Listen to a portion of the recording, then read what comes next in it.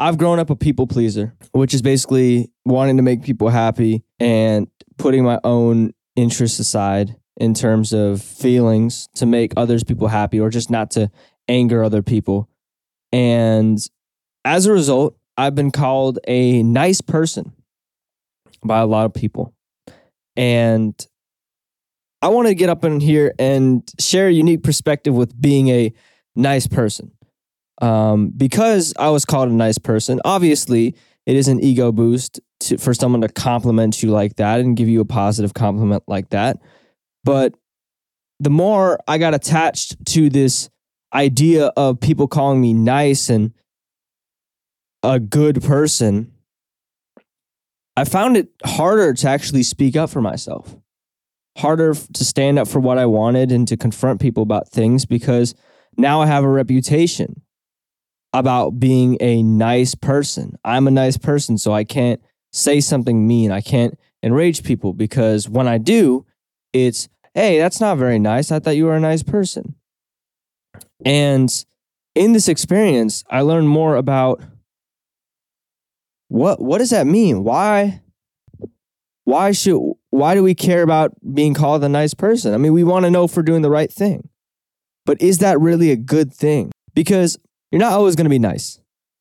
Simple as that. You're not going to always be nice. There's going to be times where you can't be nice because of certain situations, because of having to stand up for people.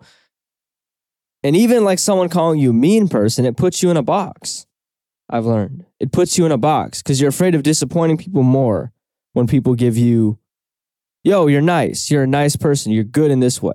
I've realized that compliments box me in even more than insults, because insults, I don't want insults to be true, so I'm more likely to break that. But compliments, it boxes you in, and it's a good thing. It's seen as a good thing to be nice, so you don't want to break that boundary. You don't want to get out of that box.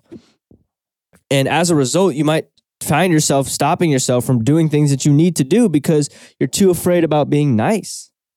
And that's what happened to me multiple times. And this idea of being a people pleaser later on continued in my life to creating music. Creating music was actually a way I could get out of it, because I loved music so deeply that it brought the truest self I had out when I talked about music, when I worked on music, because I don't care how cool you are, I'm not going to let you spit some trash on my song, or I'm not going to let you tell me what to do with my music. Like when you love something like that, or at least when I love something like that, it brought out the real true self of me, which is great, which was an amazing thing.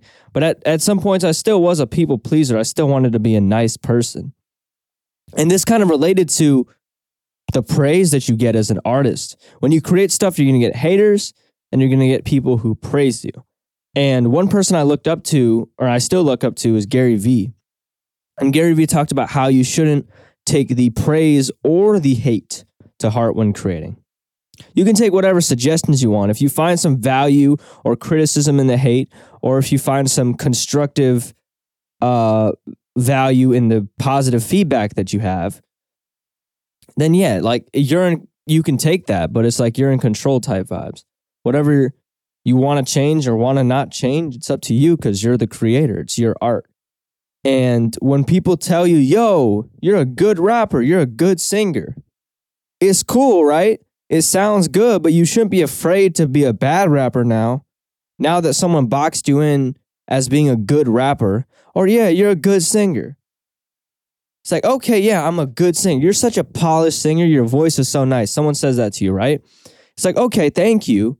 But now I'm a little bit more afraid to try some experimental singing because I don't want to be seen as a bad singer from this person. Oh, you're my favorite artist. Thank you. But now I don't want to mess up because I don't want to lose you. So I'm going to be more scared. And that's in no way the fans' fault. That's in no way the consumer's fault. But the fact that we take the haters and praise to heart kind of disconnects us, I think, from our own creative path. Like, you can take whatever you want, but it comes down to disappointing. When someone gives you positive feedback about something, there's this little fear that's built into me, at least, where it's like, I'm scared of disappointing them. And that shouldn't be there. If that happens, then I have to just be like, okay, no, I'm creating, you're commentating, and you can give me positive or negative commentating, but I can't let that distract from my vision and my risks. If you think I'm a good singer, low key, there's probably a song in the future that I'm going to make that's going to make you be like, what the hell is he doing? I thought he was a good singer. If you think I'm a good rapper, there's going to be a song in the future that's going to disappoint you. And if you think I'm a good lyricist, there's going to be a song in the future that disappoints you. But I eventually, because when you're creatively trying, you're running with just deep love for the art, at least with me. And it's not about like meeting people's expectations. I never did music for that. I never created content for somebody else but me. So it's like, I've just realized that positive praise can also be a box in itself.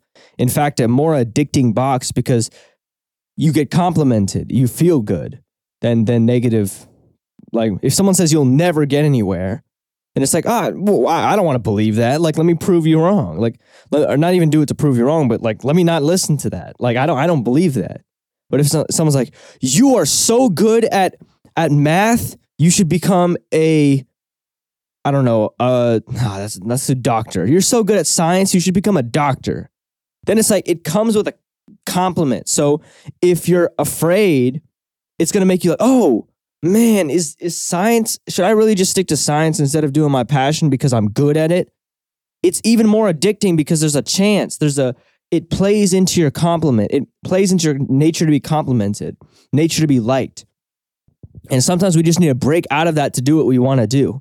And those positive thoughts are just as limiting.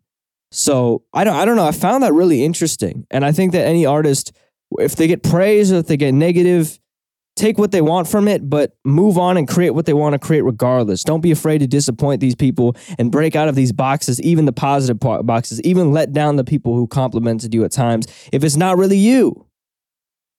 You know, it's okay to break the boxes that I think people have set for you as a creative.